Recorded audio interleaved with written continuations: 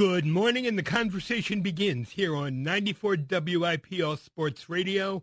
My name's Peter Solomon. Perhaps one of the hottest things for debate in the American political scene today is the question of immigration. Who should come in, who shouldn't? What services should we provide the immigrant before they become American citizens? Should they be forced to become American citizens? These are but some of the questions we ask as we debate the question of immigration. Well, my first guest this morning for conversation, Anna Lawton, takes the story of one immigrant and shows how she pursues the American dream. All this and more when we're coming up here on 94 WIP, the WIP time, 6:01. And we're back, and the question of immigration is topic for discussion today in the form of a novel as we welcome author Anna Lawton, her new book, Amy's Story, a novel. Good morning, Anna Lawton. Good morning. Thank you for having me. It's my pleasure. What led you to write the book? Because as I understand it, you're an expert in cinema, and Soviet cinema in particular. How do you jump from cinema to Amy? Well, I started writing at an early age, but and then it became my profession as a university professor. I wrote scholarly books, and then my last book was about Russian cinema, but I inserted some fictional vignettes in it, and I thought it was a very bold thing to do that would have been met with disapproval in the academic community. Instead, it won an award, and it made me realize that I can write fiction, and that was what I wanted to do. So I wrote this novel, Amy's Story. All right, then, who is Amy? Okay, well, the novel is about many things. It's about love, history, immigration, and the theme that you mentioned before, and literature, about the process of writing. And all this unfolds on the background of America's history of the past 40 years. But above all, it is a contemporary story. The novel takes a realistic look at our society today and attempts to make sense of the problems we're facing. Now, Amy is the protagonist, together with another woman, a childhood friend. And the novel is a story within a story because Amy edits a manuscript written by her friend. So it's a little convoluted as a structure, but it gives the narrative a dynamism, and it stirs curiosity in the reader. What was there, though, about the last 40 years that you decided to make that the time period for the novel? Why not going further back, or why not into the future? Yes, well, I have been living in this country for 40 years as a citizen, and I noticed many changes over this time span. The events I refer to in the novel had a tremendous impact on how American society evolved over that period of time. For example, I described the Vietnam War protests, the uprising of feminism and hippie culture, the Watergate scandal, up to the 9/11 attack. And so I noticed a transition from a society grounded in unshakable principles and therefore comfortable with a solid sense of identity to a society shaken by doubts, in search of a new identity, and gradually becoming affected by a good dose of cynicism. So in other words, it's turning more European, and I would say regrettably so. But aren't doubts a good thing to constantly question what you're doing as a society? Sorry, I can't hear you clearly. Okay. Aren't doubts good for a society to constantly question what you're doing and how you're doing it? what I'm doing and how I'm doing it. Now, how society does it, to constantly question. Nowadays it's a society that is in a period of confrontation. We seem to be divided, and the confrontation, as you mentioned at the beginning, is about immigration. This is one of the issues of the day. This discussion has reached the level of frenzy, where it's no longer possible to debate the issue in a rational way. So I think that my book is timely because I hope it can elevate the conversation beyond the headlines. What kind of life does Amy have when she comes to America? Now, I get often the question: is this an autobiographical novel? I must say no, but there are some resemblance. There is some resemblance to specific periods in my life. When I came to this country, it was the result of a romance. So my story is not the typical immigrant story.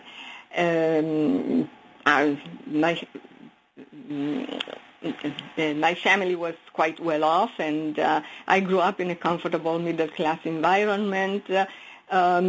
So I came by choice and not by necessity. But I could sympathize with the difficulties other immigrants encounter. Although I was not in a disadvantaged condition, it wasn't easy at the beginning. For me, the worst challenge was a sense of displacement. My English was adequate, but far from perfect. And so I cannot say that I ever encountered discrimination, but I was certainly perceived as a foreigner. So I felt I didn't belong, and that was nobody's fault, of course. It was a fact. And so I did my best to assimilate, and in the end, I succeeded. And now I feel as comfortable here as I do in Italy.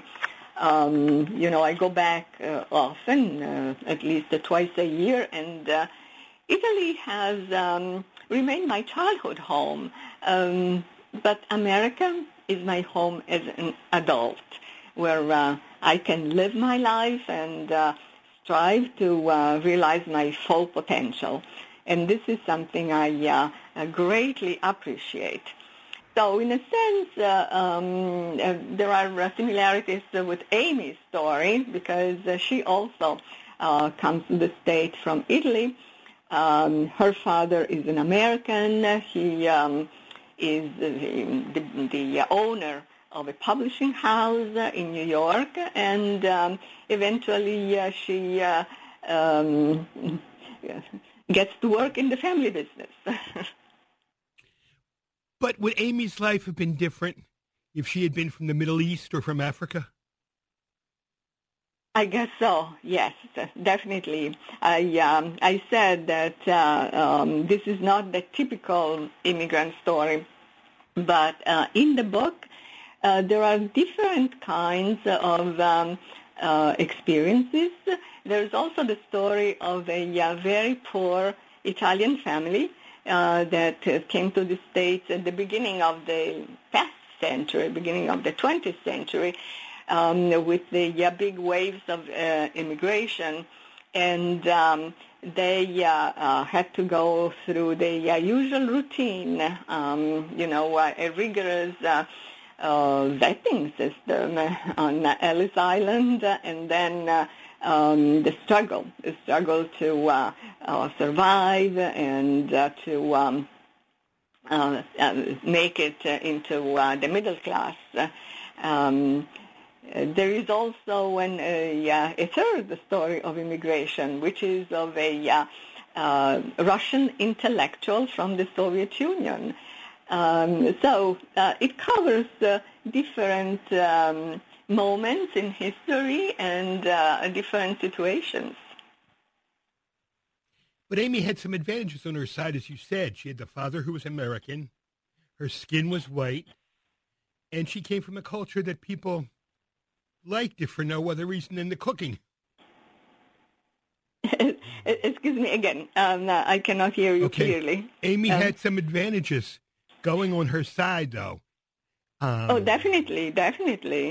And she is a privileged person. Yes. What then are you trying to tell us about immigration as a piece of the story? What do I want to tell about immigration? Yes. Well, I think there are many reasons why people want to immigrate to the United States. But those who come definitely want to. Some come to the United States because they already have a plan here. They come with a job. They have a degree. Others come because to escape poverty or to escape a war situation. So when they arrive in this country, the experience, the reality they face is very difficult. As I said, my experience was not the typical one because I was not disadvantaged, but I can sympathize with those that come and have to start from zero. And you're listening to Conversation here on 94 WIPL Sports Radio. My name's Peter Solomon. My guest this morning, Anna Lawton, academic author. She's written a novel, Amy's Story. It's a novel about immigration. It's a novel about love. It's a novel about assimilation. It's a novel about a whole lot of things. And Anna Lawton, you stay with us. I've got to run a couple commercials. We'll be right back in just a bit. The WIP time, 6:16. And we're back. It's Conversation. My guest for Conversation this morning is author Anna Lawton. Her new book, Amy's Story. It's a novel, and it talks about a whole lot of stuff. My name's Peter Solomon. Does Amy at least get a happy ending? Oh, the ending is a secret. Actually, it is an open ending. The book is in 3 parts. So the third part, there's a twist in the story, and I cannot talk about it. That's okay. What do you want us to get, though? What do you want us to know when we finish reading Amy's Story? I would hope that, first of all, the story will have an impact on the reader's imagination and carry a message, but not a clear, well-defined message, something that the reader would construct by herself from the characters, their interaction, the intersection of the plot lines. All this should create a situation in the reader's mind where an idea emerges. Because this is the function of literature, not to give you a ready-made answer to these questions, but to raise new questions and to give you the tools to answer by yourself. Which is easier, Anna Lawton, fiction or nonfiction? Because you've written both. Well, it's a craft, so you have to learn it. And I enjoy now writing fiction much more than writing scholarly books. I think I'm done with that. Fiction gives you the freedom to go with your imagination, with your free flow of ideas. Scholarly books, scholarly mode of writing is more scientific. So you have to do a rigorous research, and there are some strict rules. I think that fiction is more creative, and that's where I am at this moment. And I'd like to say thank you to Anna Lawton, her new novel, Amy's Story. It's a good novel to pack if you're going on an early vacation or just sitting at home enjoying the evening air. Thank you, Anna Lawton.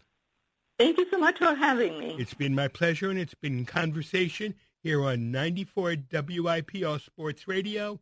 My name's Peter Solomon. More good conversation in just a bit. And we're back. It's conversation. And before we move on to the next conversation, I want to take note of a birthday and a date in history. Both of those dates today. Happy birthday to Hugh Hefner. He changed how America thought about sex and sexuality, and not necessarily for the good. I'm not sure about that, but it raised some important questions. 91 years old today. Happy birthday, Mr. Hefner. And also today's the day that Robert E. Lee surrendered the South to General Grant in Appomattox. The Civil War was over, but the issues behind the war continue until today. And coming up now for conversation, Julie Lellis. Julie is one of the authors of a new book, an important book about business and maybe even for families, I'm not sure. That book, The Zombie Business Cure, How to Refocus Your Company's Identity for More Authentic Communication. Good morning, Julie Lellis. Good morning. Thanks for having me. My pleasure. Zombies, I mean, they're all the rage right now with The Walking Dead. What made you choose that for your title of the book? Yeah, absolutely. I mean, our book is really about identity. And so my co-author and I, as we were sort of playing around with ideas, we were talking a lot about people and businesses being fully embodied and being who they are. And the logical metaphor for that would be zombies who are very haphazard and reckless and very stiff, and they kind of all look and sound and act the same. And so we encourage readers to do it differently with their businesses. All right. I can see how people have an identity. Yes. Religions have an identity. Families have an identity. But how do businesses have an identity? So businesses tend to operate from a set of core values, and the hope is that it's something that people in the business have sat around and talked about, and there are some really good examples of that. Zappos is a great example. They have a list of 10 core values that they live by related to their online shoe business, and Johnson & Johnson, another good example that we write about in the book, that has a really strong core set of ideas that they sort of operate from. And so that's really what we see as the foundation and core of the business. And if you can base your behavior on that, and then you look more authentic to people, you have stronger relationships, and you're not confusing customers by saying you're one way and acting differently. So there are a lot of benefits to really connecting with that sense of humanity and looking at yourself as kind of a whole person and looking at your organization that way as well. But shouldn't the business's core identity be to make money? Yes, of course. When we talk about that as well in the book, and of course there is a bottom line that you have to pay attention to.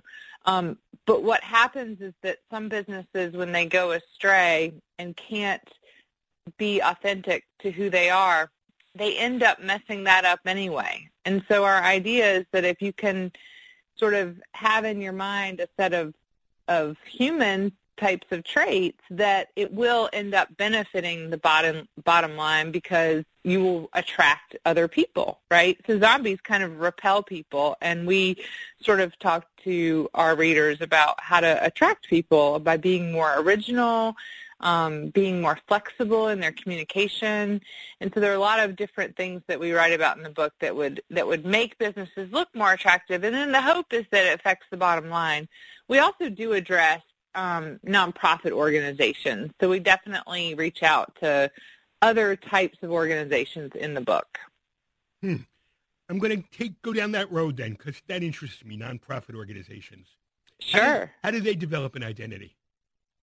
Well, it can be hard in the sense that in some of the research that I've done, when I look at marketing and PR materials and their online websites and things like that, a lot of nonprofit organizations look and sound the same. You know, they're really designed to help people or to make change or to do something better.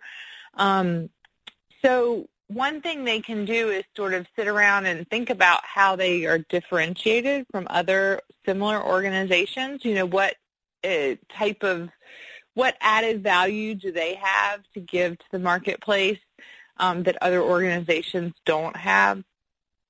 And then is there a little bit of a personality that can come out? So if they're, say, more of a playful organization, can they use that to their advantage to attract people who like that identity? So it really comes down to working with leadership and thinking about what would make the company or organization different from others. We definitely have some good examples in the book. We talk about the ice bucket challenge. I don't know if you remember that. Oh, I remember. That happened, online. And that was just something fun and different that really set that organization apart from other similar organizations, and it raised a lot of money. They raised a wheelbarrow full of money. Yeah. But was that the organization's idea or somebody on the outside, you know? Well, that's what's interesting is that, yes, it did sort of stem from someone outside of the organization. It was younger people, and they were having a good time, and there was one person who happened to be connected to this cause, and they sort of linked it up. But it was really up to the organization to take the idea on, right? So we definitely, in the book, and this is very common today, even for for-profit businesses, you have to scan your environment because there's so much going on online and among people having conversations and doing things. And if you can spot something and pay attention to it and turn it into something more positive, that can be really beneficial to your business. So we definitely talk about, in the book, connecting to those customers, and it was really the organization had to make a decision in that moment that they were going to get behind this trend of dumping water on people's heads, you know.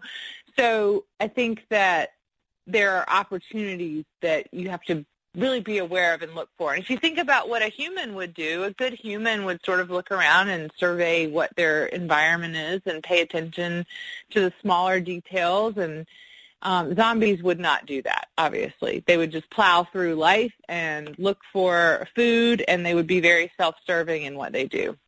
Well, I also think one of the reasons the Ice Bucket Challenge succeeded was their ability to attract celebrities to be interested. Absolutely, yes. So if you can get someone of higher status along with your organization, and also if you can partner. We talk a lot about partnership in the book, and that humans develop partnerships in life, right? And it benefits them. And so we write a lot about how businesses can do good by partnering with one another, whether it be a competitor or a nonprofit. One of the funny examples that we talk about in the book is Burger King and McDonald's. And Burger King, on International Peace Day, they reached out to McDonald's, or they took out an ad in the New York Times or another publication, and they asked McDonald's to partner with them and create the McWhopper as a sign of peace, right? And so what happened is McDonald's didn't handle it very well.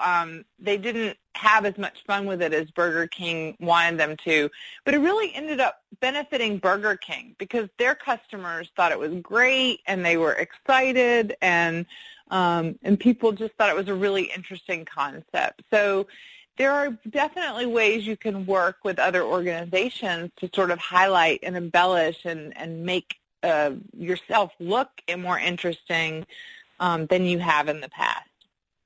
What led you and your partner, Melissa Eggleston, to write the book? Mm-hmm. Well, it's interesting. We were neighbors and friends, and we were sitting around talking about similar ideas. I'm a professor in strategic communications. She's a consultant in user experience and content strategy. And so we have a lot of similar ideas and experiences. And I do a little consulting work. She obviously does a lot more. That's what she does full time. And so we were sitting around talking about ideas and organizations. And then we sort of just ended up thinking, like, what projects could we do together? And I had always wanted to write a book about identity. It was what I had done my research on and in my doctoral work, and it was something I was using a lot in the classroom to help students understand organizations. And so she was really great at helping that bring that to life with me. And so we ended up coming up with something we felt really good about. And you're listening to Conversation here on 94 WIPL Sports Radio. My name's Peter Solomon. My guest this morning, Julie Lellis. Her new book, The Zombie Business Cure, How to Refocus Your Company's Identity for More Authentic Communication. Now, Julie, speaking of communication, we got to communicate a few commercials here. So we'll be right back in just a bit. You stay with us. The WIP time, 6:37. And we're back. It's Conversation. My name's Peter Solomon. My guest this morning, Julie Lellis, expert in communication, academic author. The Zombie Business Cure, How to Refocus Your Company's Identity for More Authentic Communications. Julie, question. Authentic seems like an overused word sometimes. Mm-hmm. Help me understand. Absolutely. Help me understand what you mean by authentic. We're talking about authentic communication here. What makes authentic authentic? Yes, well, what makes authentic authentic? Well, we sort of break some of that down in the book. We talk a little bit about, there's a metaphor about grace, which is to be more graceful in what you're doing. And I have to sort of look through and find the actual breakdown of that acronym, but it's really about understanding who you are and then sort of living by it. So if you say you're one way, sort of sticking to that message and being that in all that you do. And so I think it's hard. People get off track with who they say they want to be and whether that behavior matches that. So we see that in our regular lives with our friends and family. And here's the acronym for you. So we talk about authenticity as being very graceful. So grace is being genuine, so making sure that your core values sort of shine through. R is for responsible. So knowing that you're accountable to who you communicate with and establishing and reinforcing trust. A is accommodating, C is credible, and E is exciting. So having this dynamic personality, I think, ends up being more authentic. Now, some businesses are not as interesting as others, right? So if you look at insurance, for example.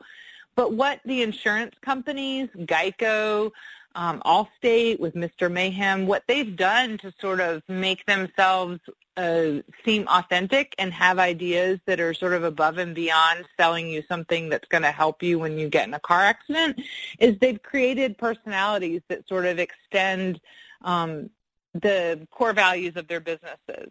So that's a good example of how a not so interesting business could sort of turn into something more interesting. True with Mr. Mayhem and the Geico lizard. Yes. Both of them amusing characters, if nothing else.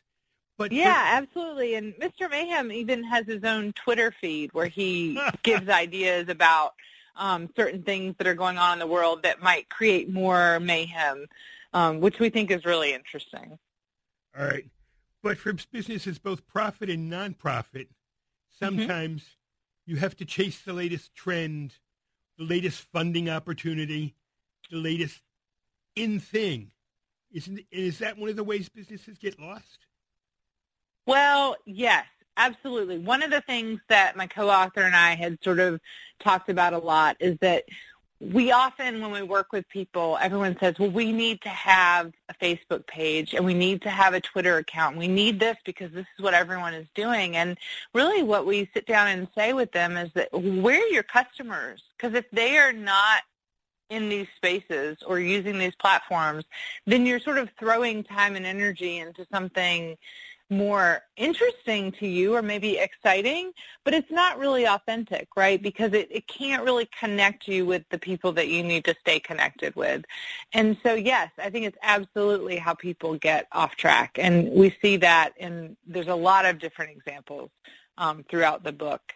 We also see a lot of businesses that don't really do thorough research before they make changes. So the Gap logo is an example that we have in the book. I don't know if you remember several years ago when Gap decided to change its logo, and its customers actually really liked the original logo. And so when Gap made that decision, it wasn't really thinking clearly, and they quickly had to revert back to their old logo because of the backlash that they got online. From customers, but also from advertising executives and other people that sort of felt like the change wasn't as creative or interesting as it could have been. I'm also, just as you were talking, thinking of the various soda companies, New Coke and Coke. Yes. Another example. Some of those ideas are short-lived, right? And so they may be sort of one-off things to sort of gather attention or get people more interested. But as you notice, Coca-Cola always goes back to sort of its original foundation, right? And that's what attracts people. That's what retains people. That is what interests them. Now, they've done some really interesting things with the name campaign. I don't know if you noticed when they've put names on their bottles, and they had like a custom naming system, and they really did well with that and sort of getting people engaged and having their own personal relationship with Coca-Cola. But, yeah, you're right. Sometimes products are introduced, and as long as they don't sort of go against what the core values of the company are or make the company look totally different than what it is, it doesn't necessarily spell disaster, right? They can always revert back to that core connection of what they've been known for, right? And then there was that controversy still brewing a little bit today. I think it was Pepsi with Kylie Jenner's commercial. Yes, I did see that and was definitely paying attention to that. And that was an example of, we talk about this concept of being sort of environmentally aware, right? So being aware of your environment, not in the sense of saving the planet and saving trees, but being aware of your environment in the sense of what is happening among you or around you socially, politically, economically, that you need to kind of be sensitive to when you're creating creative work. Definitely companies push the envelope on certain ideas, but in this case, it backfired, and it didn't really work well for the company. Now, what I like about what Pepsi did is they corrected it, and they sort of apologized for it, and we also teach companies in the book sort of how to apologize. So it sounds really simple, but humans tend to have better relationships when they can apologize for wrongdoings and things that didn't go over very well. And so that's a great trait to have if you're a more human business rather than a zombie. A zombie would have not paid attention to what customers and others were thinking about the commercial. And that was a commercial, I think, that not only didn't pay attention to the environment in terms of what people were thinking, but I also think they've forgotten a large piece of their core consumers, which were minorities. Yes, absolutely. And why would you alienate an important market for you, right? And that is where research comes into play. That is where testing your messages. So perhaps there should have been a little bit more message testing in that situation. So running the commercial by different types of people that would fit into the target audience and paying attention to what they think and feel. And imagine if that information had come to them much earlier in the process and they could have corrected it before it went out and into the public. That's true. And I think part of what you're talking about, too, if I may, is shown in people's reaction to those advertisers in Breitbart, on Breitbart website and Breitbart publications. Mm-hmm. People are upset with the right-wing view of Breitbart, and they're leaning on the advertisers to pull out. And it's working. Mm-hmm. And, I wrote an article 2 years ago about whether companies and organizations should get involved with social and political issues. And there's a lot of nuances to that, right? So whether they should pull out their advertising when if you're getting pressure from the customers that care about you, why wouldn't you honor your relationships with your customers?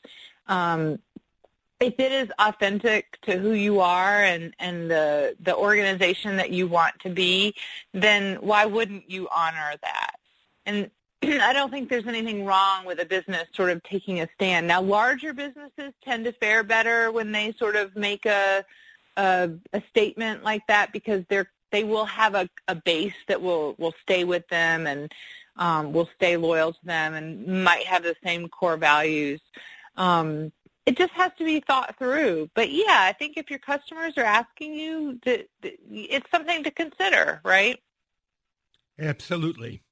So who does it right? You mentioned a couple of businesses earlier, but I want to go back to that. Who does it right? Who does it right? Well, we definitely look at Johnson & Johnson in the book.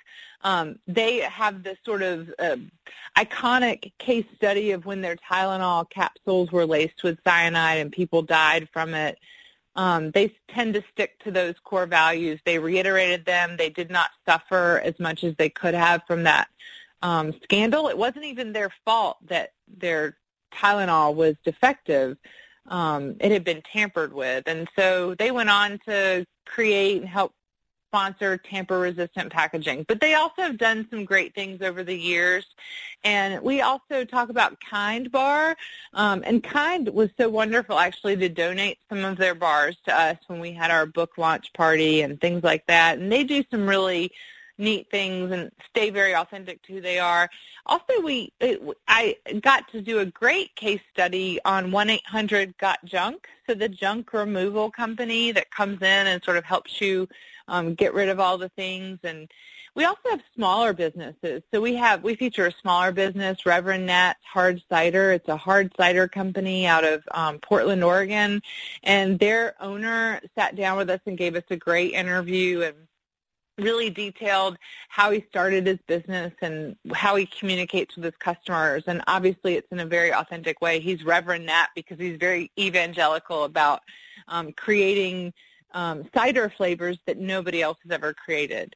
We feature the Boston Police Department, great example of how they communicated during the marathon bombing. So there's a large variety. Charles Schwab is one of our biggest companies that we sort of feature in the book. And then we also have a few little sole proprietors and more mom-and-pop shop examples that you might not see on the news or hear about in large publications, but they're in our book because they have interesting stories. And what's the greatest example of someone who's done it wrong? Someone who's done it wrong. Well, we have a lot of little examples. We didn't feel like McDonald's handled things well at all during their opportunity with Burger King. We also were critical of Lululemon. They had made some mistakes when their yoga pants were not, their $100 yoga pants, and the fabric is too thin. And the CEO made some not so helpful statements about, well, maybe it's the size of women's thighs that were too big, and that's why the pants were sheer. So there are examples like that. We also equally criticized Donald Trump and Hillary Clinton. They both had zombie errors when they were sort of walking through their campaigns, although Donald Trump tends to communicate in some zombie ways and still has a base that follows him. So that's a really interesting and curious opportunity to look at. But we definitely tried to sort of criticize or sort of look at political parties in general tend to make more zombie-like mistakes, and people are feeling more disconnected from the parties, as we've seen. So there's a lot of different examples in here that I think people will find really interesting. And we definitely try to back up negative examples with evidence. So we don't want to pick on any company that doesn't have, there's not some sort of evidence behind the mistakes that they've made. Absolutely right about those political parties in particular. Yes, very interesting. Whatever happened to the party of Roosevelt and Lincoln? Who knows? I know. Right. I'd like to say thank you to Julie Lellis, one of the authors of the new book, The Zombie Business Cure, How to Refocus Your Company's Identity for More Authentic Communication. Thank you, Julie. Before we go, do you have a website? Thank you so much. Do you have a website? Yes, www.zombiebusinesscure.com. www.zombiebusinesscure.com. Thank you, Julie Lellis. Thank you. And it's been another edition of Conversation here on 94 WIP Sports Radio. My name's Peter Solomon. Stay tuned for WIP Sunday. Thank you to Phil Jackson, this morning's producer, and Ann Tideman Solomon, dear wife and associate producer. Couldn't do the show without either one of you. Finally, nothing left to say, but see you soon.